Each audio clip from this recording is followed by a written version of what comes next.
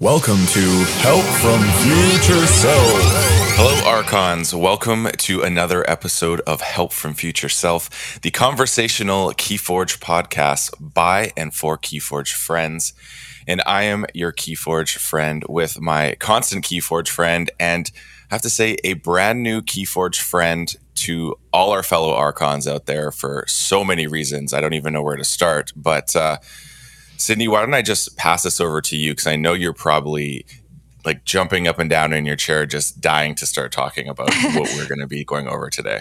Bouncing off the walls a little bit, maybe. Well, I would love to say hello to Christian Peterson. Hi. Hello, everybody. Oh, it's so great to have you on the podcast. Yeah, love to be here. We're so excited to have you here. And we wanted to thank you officially for the spoilers that you sent us, and had a quick question for you. So we realized after we recorded our episode how wonderfully themed they were, that you gave us one with Future Booster, with future in the name, and Pale into Insignificance about the past. How thought out was that? Was that really done on purpose? I would have to ask Michael, who's the guy who gave me the cards. He had the list of people, and then he gave me the cards to dole out. So I will. Let's just say yes. Of course, that was absolutely. We were very clever, and I'll give him a big pat on the back for that one. Oh, yeah. I want to give him huge props for that, because some of the podcast hosts that were talking about their own spoilers mentioned how wonderfully themed they were. So well thought out there. No doubt. So, you guys deserve it. I still I remember you guys very well from coming up to us at Gen Con and being so gracious about everything. And so we're really happy to support you guys, and of course also the other content creators out there. It's been a pretty amazing bunch. I know, right? So a lot has happened since I saw you at Gen Con. It's been a whirlwind in the past like month, and there's just so much going on. So at this point, congratulations on a $1 million successful GameFound campaign. Like, how are you feeling right now? Well, I think we should say that I think we're as we're talking, we're looking at the GameFound webpage here, and it's at $999,244. So we're not quite at $1 million yet, but it seems very likely, and it obviously has dramatically exceeded our expectations. And so the whole team has a big grin on their face, because we know there's a lot of people out there who apparently love this stuff, and it gives us just a lot of confidence in the work we've been doing and the work we're about to embark on. So it's really exciting. It's really exciting. I mean, I didn't think the whole reason that we went in this direction in the first place was because, frankly, we just didn't have any idea. We just had some good feelings, and we had some sense that there was a good audience out there, but there wasn't really any way to. After the game has been basically laid low so long, there wasn't a good way for us to understand what the latent kind of excitement was. So has this proven what you needed to be proven? Has this given you hope for a Keyforge future? For sure. How could it not? Yes. Yes, 100%. I think many times over. The whole idea is that if we think we have a really core base of players, say between 3,000 and 5,000 players, which it certainly looks like that they're out there, and we can do a really good job getting them a lot of really fun moments and good Keyforge product, then I think we always thought that we had a solid business and just a solid relationship with the fan base in that regard. And it looks like it exists, and it's even bigger than we thought. So yay, we're excited about it. Now we can actually make real plans, and above and beyond the next couple of sets, and above and beyond all of the notes and ready to go structures that we have in mind for the organized play and so on. We're excited to finally hire a couple more people. First of all, we're a pretty small team here. That's really exciting. Yeah, absolutely, 100% for sure. Thanks to everybody out there. Speaking of future plans, has this changed how you see Keyforge in 5 years and 10 years? What trajectory do you see Keyforge having? Well, I don't think I've ever published a game line in my life that where I anticipated its death, you always hope that it could be around for longer than me. The game industry is a funny, beautiful, and movable and sometimes dramatic place to be. There are always new things coming out and new games happening, but a few games have been able to really survive across the years, and you always hope that your game, is able to reach that kind of evergreen status. I certainly thought that was the case when Keyforge originally came out, because it was very, very, very strong. I think there was there was a series of unfortunate decisions and some and some major problems that occurred, of course, with the loss of the software engine, but also the pandemic. I think gave it a big kick. It was not healthy for a game that's about bringing people together in person. No, definitely. So, but this is. There's no two ways about it. It's awesome. It's great. Absolutely. I sure share my excitement on a regular basis on all of the Keyforge media that's available to us. Sydney does. Sydney is quite the ambassador. There's no doubt about it. I could tell when we talked at Gen Con that there was real passion there. So hopefully, Sydney, you'll forgive us in the future when we do something that you don't like. Just remember that's not possible. Don't worry about it. As you acquired Keyforge and you had it from, I guess we could call it a dormant state, and now you're taking ownership of it, what crossed your mind in terms of, there's some things that when we started we couldn't change because the ball was rolling, but now that we're kind of bringing life back to it and it's going to come back in a 2.0 sort of fashion, we're considering maybe altering some aspects of the game or the way it's perceived? Sure. We are. We are doing a number of things, and that's one reason I asked for forgiveness. I should say, while you asked the question, we now officially crossed 1 million. So, woo! I'm hearing all right. I'm hearing some woots from the offices next door. So that's very exciting to see a whole other digit added onto there. So $1,036,000. Wow, that's 1 million thank yous to the fan base. Hopefully, we can give you 1 million decks back over the next couple of years. So anyway, back to your question. Yeah, I'm super excited about digital printing in general. I'm done games for a very long time, and I'm super excited about how this concept of digital printing, which allows us to do so many things, with going from very personalized things to procedurally generated things to things that just have crazy connections that otherwise wouldn't be possible in kind of an analog dumb press. And so when we first got into this, we were sort of, when it went down that direction, we were kind of basing our thoughts and our knowledge from having done Keyforge. It didn't come into our minds that we would actually have a chance to acquire Keyforge itself.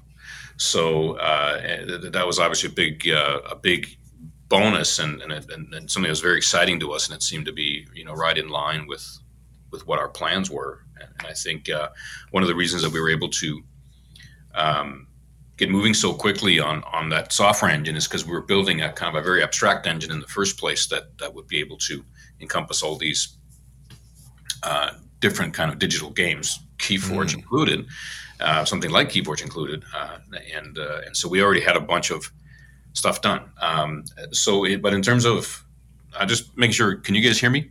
Oh yeah, yes. Absolutely. Okay. All right, it got very quiet.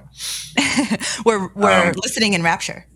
Yes, but in terms of what we want to do in terms of changes, that becomes controversial to speak of without a whole lot of context and I think some good rationale.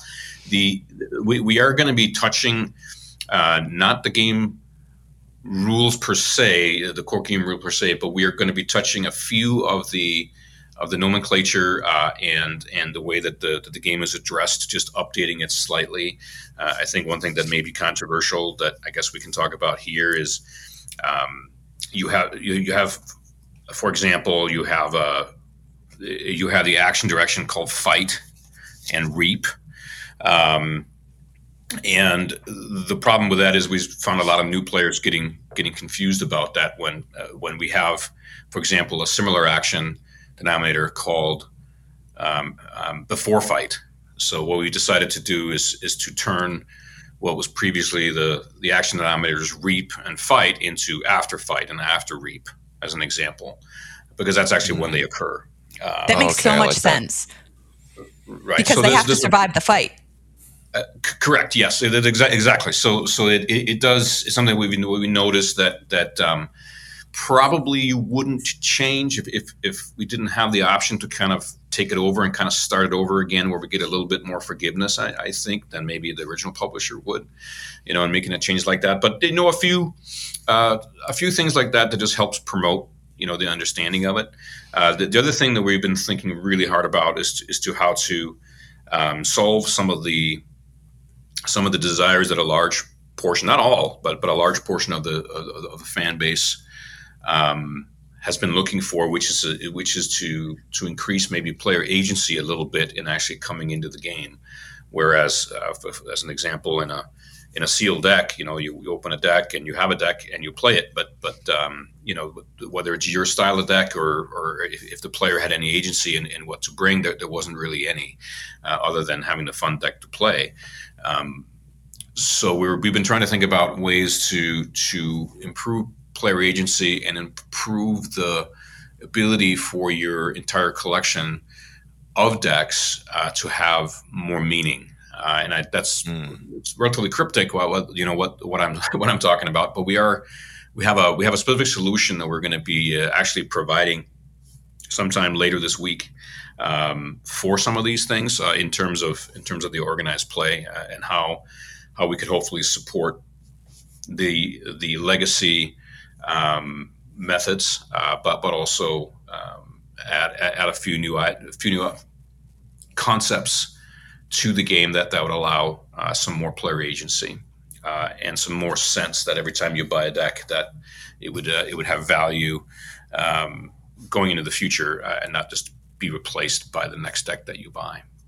Is that come from the community having tried to find ways, and you've observed this, having different tournaments with very specific ideas in terms of restrictions or parameters in which a deck can be used for some play?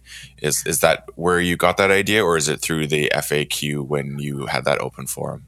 No, I mean we've done a lot of observation, and obviously I was also part of the original team that put Keyforge out, and we knew we were doing something really new and different, but we didn't quite know how you don't know what you don't know.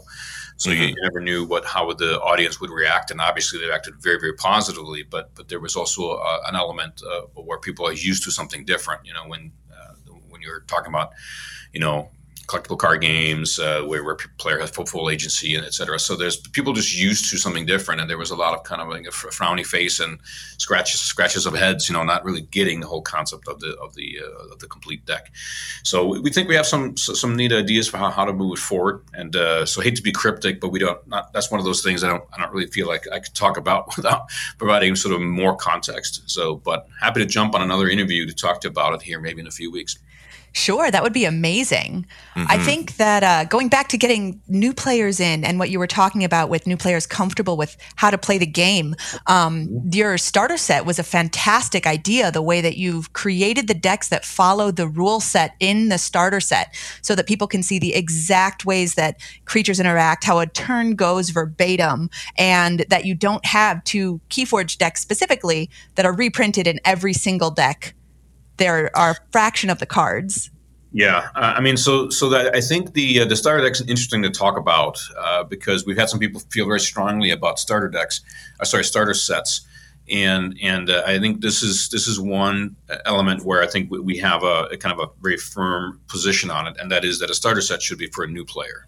I'm not really all that keen on putting starter sets out all the time that retailers have to push on their shelves and that somehow are sold to existing players, because I think what you present to a brand new player, what you present to an existing player, are two different things. They're just two different audiences entirely. And so I think the reason that a lot of existing players have been anxious about starter sets is because they want to know if there's a new token or some sort of a new element of some kind that they feel they need to get in the actual starter. And so I think it's incumbent on us in the future that if we create something that an existing player needs to have, whether it's a token or who knows what it will be, that we allow a method for that thing to be acquired outside the starter box. Because that allows us to sort of firmly come down on the side of saying a starter box is for starter.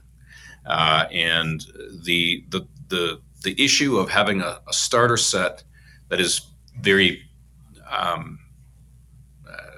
that's very attractive to existing player is sometimes fights what makes it attractive to a brand new player. And so these new starter sets will have, of course, the rules and the tokens need to play. But as you said, they'll also have these small decks, and they're not full decks. They're small decks that kind of allow players to kind of simulate an actual game, and it allows us to hold their hand and take them alongside that. And then there will also be a few sealed decks in the box from the most recent set. And then obviously what we're hoping is that a starting player will have had fun, with that little kind of demo intro with those decks, and then they will tear open their sealed decks and really get into it. I think that's a really amazing way of approaching it, because having, I guess, what existed before in the two-player fashion, which were kind of perceived as starter sets because you got all the tokens and everything, was that if you open two decks and let's say one of them is really good and the other one does not compare to it, it's maybe not a bad deck, but just in relation, they don't jive very well. And you get in a position when you're trying to teach someone that they are actually not getting to experience the game properly, where the way you've described it means that they're going to actually see the essence of the game the way you want it to be represented in a normal fashion. And then when they open those other decks, we're like, oh, these just didn't have that interaction I was used to. So I think that's a really smart way of doing it. Right. I mean, to learn something, you have to, we kind of have to try to allow for situations where you can learn the types of things you need to really understand the game. And so by scripting that more into a couple of, small starter decks, that allows us to do that. And of course, when you open up, a brand new deck, by the very nature of it, it's supposed to be surprising and different. Mm-hmm. And some of them are, very more complex than others. And obviously, there's just an uncertainty to that. What we can do in a starter set, though, is we can kind of give people an on-ramp for that. We can explain to them that as soon as they open those decks, they're in the Wild West of Keyforge, and they're going to see exciting new different things, as opposed to having them, maybe scratch their head over, what exactly is they're holding in their hand. I was going to say so that's there are really, some people that are out there that are, feel that that's the incorrect the decision, and that's something that we're going to take a stand on, and saying, well, a starter set really should be for new players, and that by its very nature will probably make it not a great experience for somebody who already knows and plays the game, because they'll just be getting a lot of repeat tokens, and they'll be getting things that are intended for a tutorial that they may not need. Right. Well, speaking of that, so from your incredible, amazing, awesome YouTube video that showed your printer and all the cards coming out, it did look like there was a reference card. Is that something that you're looking to include in every deck going forward? Right. So, yes, I believe that we're gonna do that when possible. So as an example, in Dark Tidings, we had the Tide, and the reverse side of the Tide gave us the option to detect keywords and traits and et cetera that had rule-bearing effect, and allow people to get a little primer, on those. And in this set that you saw printed, now granted, those were not final, complete, ready to go, commercial products. We're still doing tests and so on and so forth. So, for example, we had a deck come out 2 weeks ago that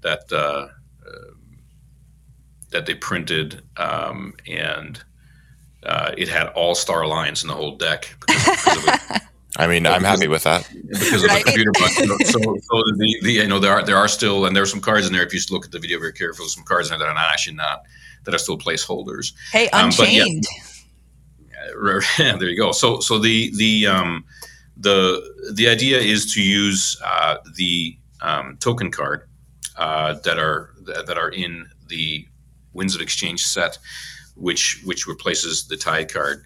And we do have the ability to use the back of that card to also provide those keyword references, which is really neat. Now in the future, I can't speak 100% whether we will have this extra 38th card, in every single set. So whether we can keep doing that, that's not something that could be promised, but we certainly think it's something that's great for a player to have when possible. You actually provided a really good segue for me here, because I was going to ask about the Tide mechanic itself. We never really got, I guess, a true clarification on this mechanic because of the nature of when the set came out and everything that happened in the world and things kind of going silent. But is the Tide something that exists within the game at all times, no matter what set you have? Or is this similar to like how you've described the token, where if you have a token deck, then tokens apply when they're referenced, and if you have the Tide as part of your deck, then the Tide is applicable for you in that, I guess, for both players in that regard. But if neither player has a Tide deck, then does the Tide not exist?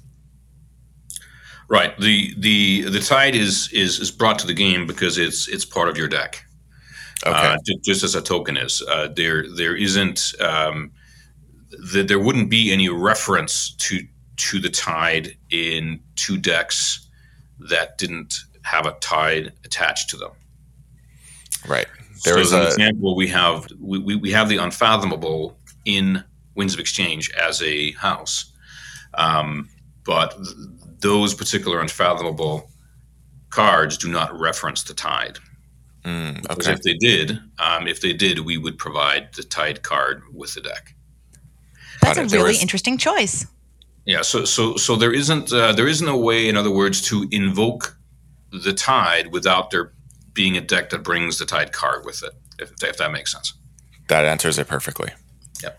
I love the uniqueness from set to set. It sounds like you guys are really going in different directions every set, and that is so exciting.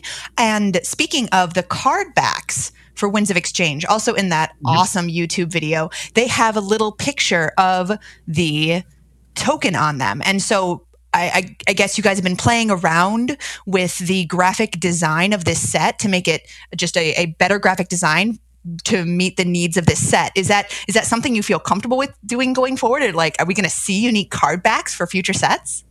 Quite possibly, yes. I mean, so to be completely fair, that card back, which I think is a good idea, came from the FFG files. So that was something that they put in there as a helpful reminder that when a card is, of course, face down in front of your opponent, that it actually is a pointer to your token creature, and so that makes it feel more like a token creature. There were some really interesting and I think very helpful suggestions from the community. One of them is that the three houses, the house buttons that are located on the back of the card, that the one house that the token is associated with be the one that overlaps the actual circular graphic of the token creature. And so we've been programming that into the system so that that's always the case. So that if you have a Mars token creature, for example, then it will always be the House Mars icon that overlaps the back. So a lot of people, of course, play with card sleeves, and you won't be able to see them. And that of course is just what it is. You could play with clear card sleeves, in which case you would see the token. Just saying, in the future, if you ever want to put out card sleeves that are the token creatures, there would be a market for that. Yes, that did strike our that is an idea that has come up, and it's an idea that we considered very, very seriously for the crowdfunding campaign. The reason we didn't do that is because the token creature cards that we already put out, I think, were where we have 7 different sets. Having to put out 28 different sets of token sleeves in this campaign would not only been somewhat confusing. Again, people could probably say, I have a favorite house, so I want those token cards from the house. But having to pick a specific given token when you don't know what decks you have yet, maybe it is a challenge, and it would be quite expensive to get all of them. And thirdly, I think we don't have a onshore manufacturer that makes plastic card sleeves, so we would have had to outsource that outside the U.S., and that would have created something we tried to avoid all along, which is a manufacturing uncertainty. Because what we think is crucially important, number one, A, that this campaign was successful, but B, is that we get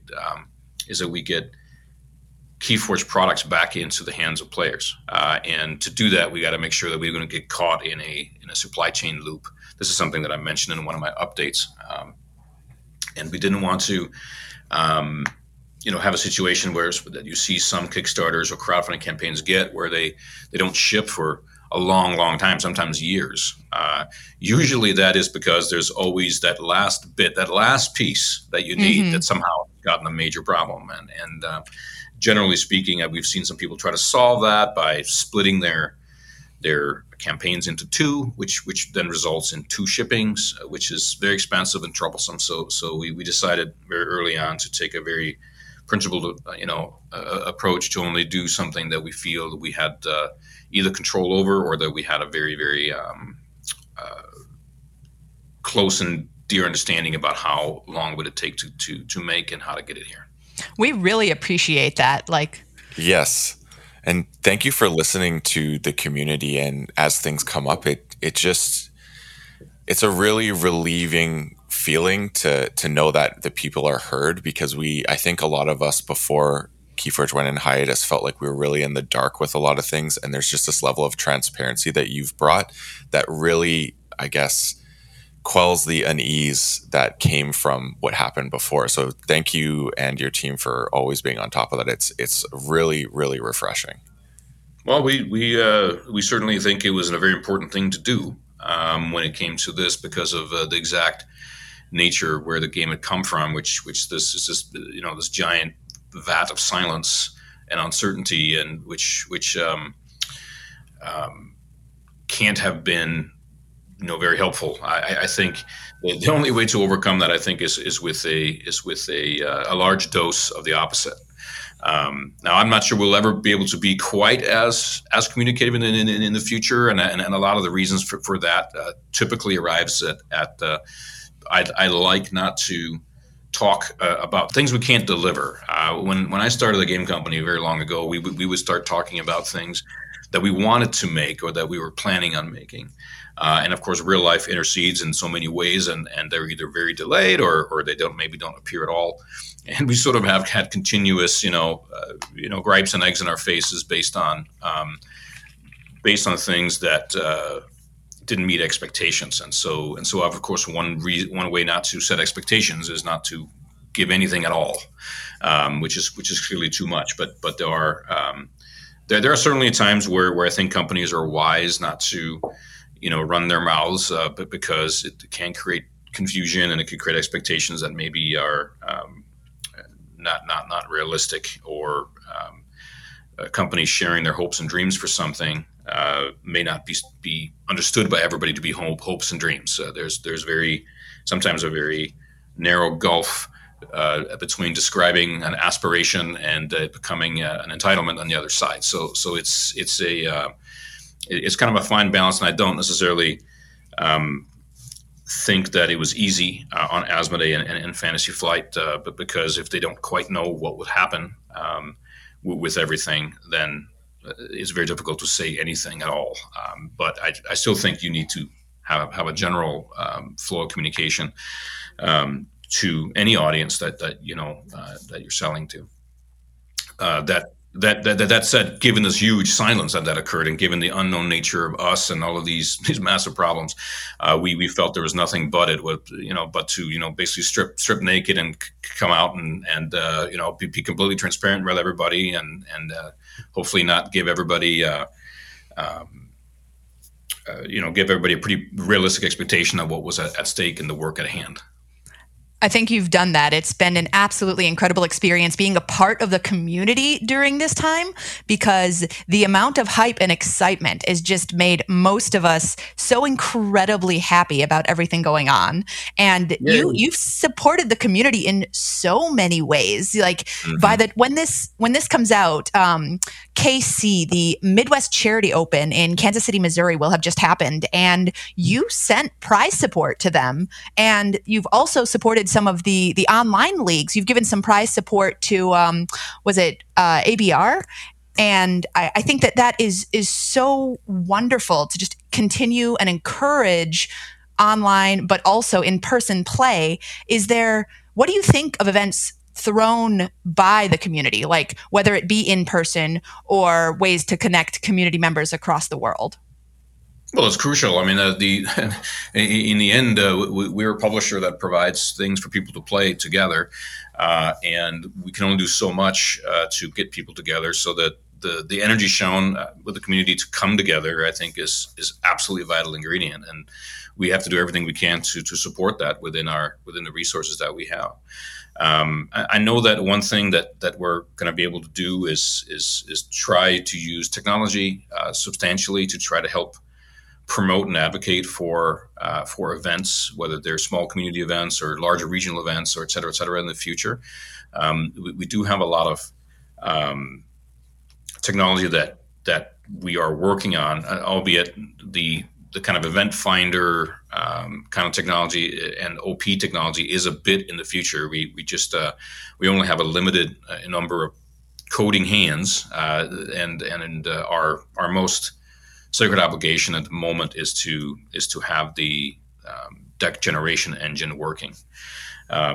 One important note I should say about the deck generation engine is that people have been calling it the algorithm. I think that's not an entirely good description of what the software is, although algorithm certainly is an important factor. To create a software like this, you need to have really three crucial components. One is the ability to upload the data, enter the text, add the numerical values in kind of a sensible way. Then there is the middle part, which is the logic engine, which I think what people call in the algorithm, which is of course the mechanic by which we say create a deck, and then it goes and grabs cards and creates cards, and it goes and grabs a bunch of cards based on a whole bunch of set of rules and weights and limitations and verifications and so on that's programmed in there. So having that there is crucial, but so are the tools and the levers and the fields needed for operators to go in and adjust it as we need to in order to create the desired result. So these are all software things that has to be done, not just the actual mathematical formula of how a given deck was created for a given set, which of course will change from set to set now that we have token creatures. That of course makes for a different kind of elements that have to be built into it. So that middle part, the logic part, which we could, I guess, call the algorithm, is super important.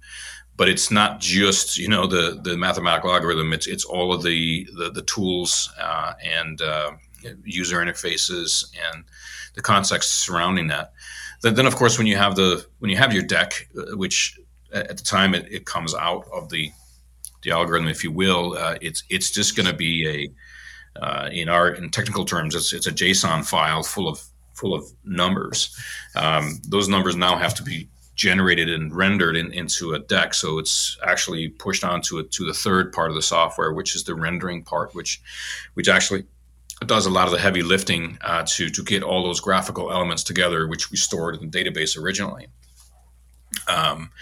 And so everything is related and dynamic, and all these three parts need to exist, and they need to be able to be directed and manipulated by our designers and producers, so that we can create a meaningful result that we think is the right final product when it finally gets sent to the printer. So these were all things that were lost, and they all had to be rebuilt.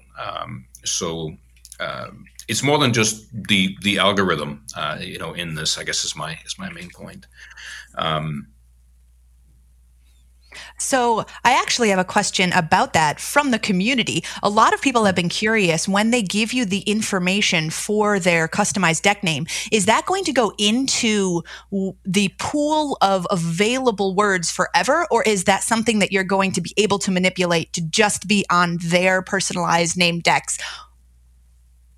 So the names that people give us will go in a separate table. So they will not be, in other words, I get commingled with the other word or fraction of word tables. That said, there certainly could be duplicates. I mean, if somebody wants to put in the word coconut, into their personal name, we may have both cocoa nut and coconut, in our tables already, or may add them in the future. So I can't say, that they would never, overlap, but we are not going just in the plain sense that we don't know what names people are going to be putting in there. That said, we aren't planning on explicitly commingling them. I guess that's both makes sense, and I'm sure some people are disappointed thinking that they're submitting names that are going to be now part of the movement going forward. Well, no, I mean, that would not that would not be the case, and that makes sense. And something that I was just wondering is there any thoughts on changing the stance that originally existed with Keyforge, where every set is basically allowed for tournaments, or is there going to be maybe a structured system that exists with maybe like old system of printing decks versus the new one, or the original system, since there is going to be a difference to a degree, I assume, between what happened? Is that something that will exist, like a legacy version and then the 2.0, or is it still going to always be everything you have from before Ghost Galaxy and now with Ghost Galaxy are basically allowed for any tournament? Yeah, I never say always in the terms when it comes to living games like this. Right now, I think the general pool of cards is not overly huge, and I think it's important for us to allow all decks from all the sets to be available and be played in what you would call the official organized play program. Because of course you can play in a deck you have. There's nobody preventing you. We're not going to break into your house and prevent you from playing an old deck if somehow it was banned in an organized tournament. When you're speaking only in the context of organized tournaments, right now we're going to allow all the decks, and we're going to pay close attention to what happens.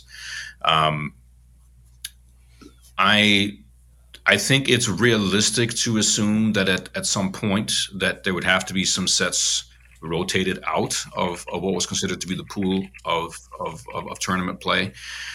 We don't have any plans for that at the moment, but I think it's very unlikely for it not to happen if the game survives for extended periods of time. There just happens to be, there are just too many potential issues that can occur, conflicts or balance problems or whatever that can occur over an extended, over too many extended sets. So I would not be surprised at some point in time in the distant future, whether it's distant or close, I don't know. We're going to be taking a very hard look at the first 24 months worth of organized play and see what makes for the most exciting, interesting environment when it comes to competitive play. And we would make decisions on that. That's always one of the big, tricky, heartbreaking decisions that you make. And it, generally speaking, some people are very, very adverse to that. And I understand why they are. Sometimes it's just a matter of having to weigh, the lesser evil, which is that either you have a game it's not very competitive or fun to play competitively, or you have a game that is full of errata and people basically has to, have a giant tome of notes next to their deck to remember that the cards that, now do something different than what's printed. That's also causes problems for if you try to, effectively errata your way back into a good environment. Or the last option, which most companies with these kind of collectible games do, is that they will start rotating out older sets to make way for some of the newer sets and to prevent some of the former problems. That makes a lot of sense. It really does help keep the game evergreen. But if you ever want to put an Unchained League out there, or OP of any kind, it's definitely something I think some of us would jump to participate in. Right. Well, so yes, and that's to say that there's no reason whatsoever why there can't be fun, games that are kind of all in, play whatever deck you want from whatever set you want. And have that be fun, but you kind of have to know that going in. You kind of have to realize that there are going to be behaviors and things happening that are not necessarily balanced, or that are conducive to great fun. Maybe because you have to sort of, this is ridiculous, right? But then you kind of have to realize that and the fun in that. But that requires, I think, people being very aware going in that they're going into something that's a legacy tournament of some kind, or an Unchained tournament of some kind, which I'm personally very curious about how it's going to turn out. I think I bought 2 displays of the Unchained. I am so all in on this Unchained concept. All right. Well, we shall see. Obviously, it was decided not to go in that direction because of the very substantial swings that the decks are going to have in power level and and experience going into them. We're going to be setting some basic requirements on those decks. I mean, one requirement obviously would be that it has to be 3 different houses in the set. And we haven't decided if we're going to put any other requirements than that in there. That Richard's originally requirement was basically 3 different houses. That's it. Period. The end. Go. So we may do that, or we may add some very, very basic requirements that there is some sort of a balance across the whole deck of at least X number of creatures, for example. It could be very challenging to play the game with a deck that has 0 creatures. Oh my gosh, I'm so excited to find out. So, I guess you have had a ton of interviews over the past month. What do you wish people would ask you about? Like, what do you want an excuse to tell the Keyforge community? That's a good question. That is a good question. It was like I said earlier before we started. Generally speaking, we're pretty open for any kind of question. There isn't really any sacred cows. I mean the maybe one thing that we came out and said recently on the crowdfunding campaign is that we are doing our best to make Keyforge come back and be successful. A fairly small team, a very experienced team, but we're not infallible, and there's going to be decisions that we make that either have made or will make that's going to cause this honeymoon period that we are undergoing now to feel very wonderful. But there are risks involved in this game. We're going to be making decisions based on where we think the game should go and what the community needs, based on feedback, of course. But there is, we're not necessarily promising a rose garden here. We're promising to bring this game back in the best way that we can, and we hope that people understand that's what we're all about, and we are walking and have been walking in significantly more obscure territory than we are now. When we started off back last July and we announced this, we really didn't have a good sense for where was everything at. That's gotten better and better and better, and we can see clearer and clearer. And obviously, with the support we're getting from the GameFound campaign, we're able to take bigger and bigger risks in terms of getting this thing out there. So I'm very encouraged. But we're all in this together in many ways. We as a publisher, we're gonna put out a really fun game that we hope you guys will like, and we're gonna do our best. But there is gonna we are gonna make decisions that are gonna be controversial to some, and the sense of peace and harmony that we're all undergoing now probably won't last forever. So we can come back and talk about that next year, and hopefully I can have some very practical explanations for you. But yeah, there's as a game gets back and going, it's gonna, it's some of the old themes that were probably complaints and concerns before will probably resurface. So I'm not sure that was a question that I wanted people to ask, but I certainly wanted to. Just throw that out there. No, I love it. It was great. It was exactly what we needed to hear. And of course, we cannot end an episode without our titular segment, which we call Help from Future Self. I really love that concept, by the way. That you made that the whole theme of your show. I think it's wonderful. I think it's a really good idea. Thank you. There's maybe a couple of them. I mean, recently the thing that I've been, thinking about most, and this is maybe I'm probably not the only one thinking about this, but when I left Asmodee back in 2018, and I started research and to do some new companies and new endeavors, I wish I'd told myself to wait until 2021. That being the main one. It was a very big challenge to try to start these new companies that we've been hanging on to here through the pandemic. That was an interesting time. So note to future self: don't start companies right before pandemics. That's a good one. Yeah. Yes, and so on. I guess from a maybe. It was an unfair comparison because everything was out of our control. But maybe something that's more in your control. Oh, that one's tough. Well, I can help you out. I have a good one from a play experience recently. All right. So I was playing someone on TCO, the online client, and if you're the advice from my future self to my past self is if you like your opponent and you're having fun, or you really like the interactions, you like the matchup, you can offer to continue playing that same person. I think that the fact that you enjoyed it doesn't mean you have to just, leave the game and hit a new game and move forward. You can make friends that way. You can increase the bond of the community. And I have two recent examples. I was playing Pickman 77, and he was nice enough to humor me and swap decks because I really, really liked the deck they were playing, and I wanted to play against the deck I was playing and really didn't have another way of getting someone to play it against me.